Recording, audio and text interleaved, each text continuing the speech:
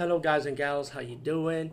Today I'll be talking about an awesome way to start your free podcast, and I mean free. No catch, no gimmicks. It's totally free, easy to edit, easy to record, and easy to promote and monetize your podcast.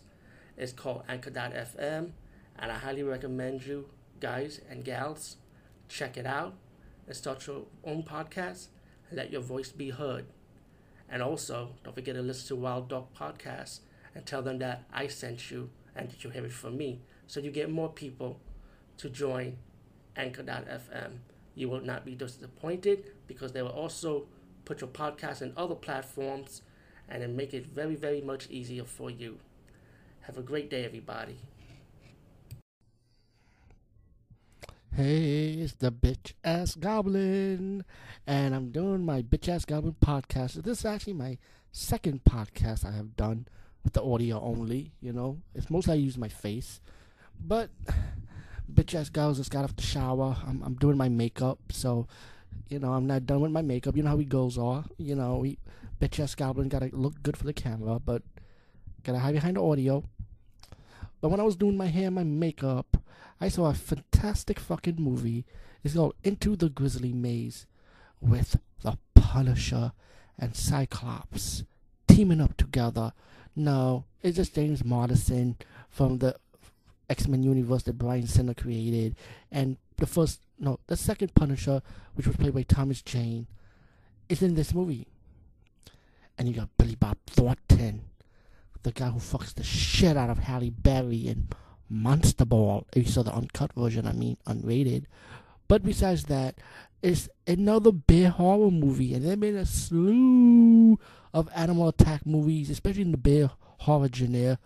And there've been a couple of good ones, I would say, honestly. But this one was really fucking good. To me, it felt like what the movie Jaws did for the shark. I feel like this is like the bear version of Jaws, excuse me. My speech is so bad with the J and the G's. You know how we goblins are. But it feels like it has that same intensity, the same stress level when you see the bear ready to attack the human, chasing the human, you be like wondering, Nirvana! That's how good this movie was. And it's about these two brothers with their girls camping in the woods. And there's also like a backstory in the forest with the sheriff, which I will not spoil, but pretty much they have to survive this bear, this giant ass grizzly. And like the action adventures of surviving against this bear was really good. The acting was good, but the soundtrack was fucking amazing. It fits right into this movie. And I'm surprised this movie never went to the movie theaters. Maybe it did, maybe it had a limited release, but I saw this on cable TV. But it probably went straight to the home market, maybe. But either way, I enjoyed this fucking movie. And the bear, when it attacks people, it fucking attacks people. Like, it kills. Like, you'll see it bite faces. Like, it does work. And yeah, the bear's CGI, Unless there's a behind the scenes with the bear as a robot. But the bear looks a little bit more CGI, You can just tell. The way it's done, but I could be wrong. Maybe half CGI, half real special effects. Who knows? But the point is, the movie was highly entertaining. I felt like it was like how the first original Jaws feel, with the shark. This movie has the same feeling too, and that's just my opinion. So the bitch ass guy would say, you got to see this fucking movie.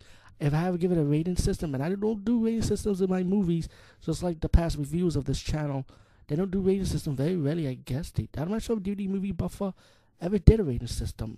I've never seen all his videos, though, even though he hired me for this channel page also.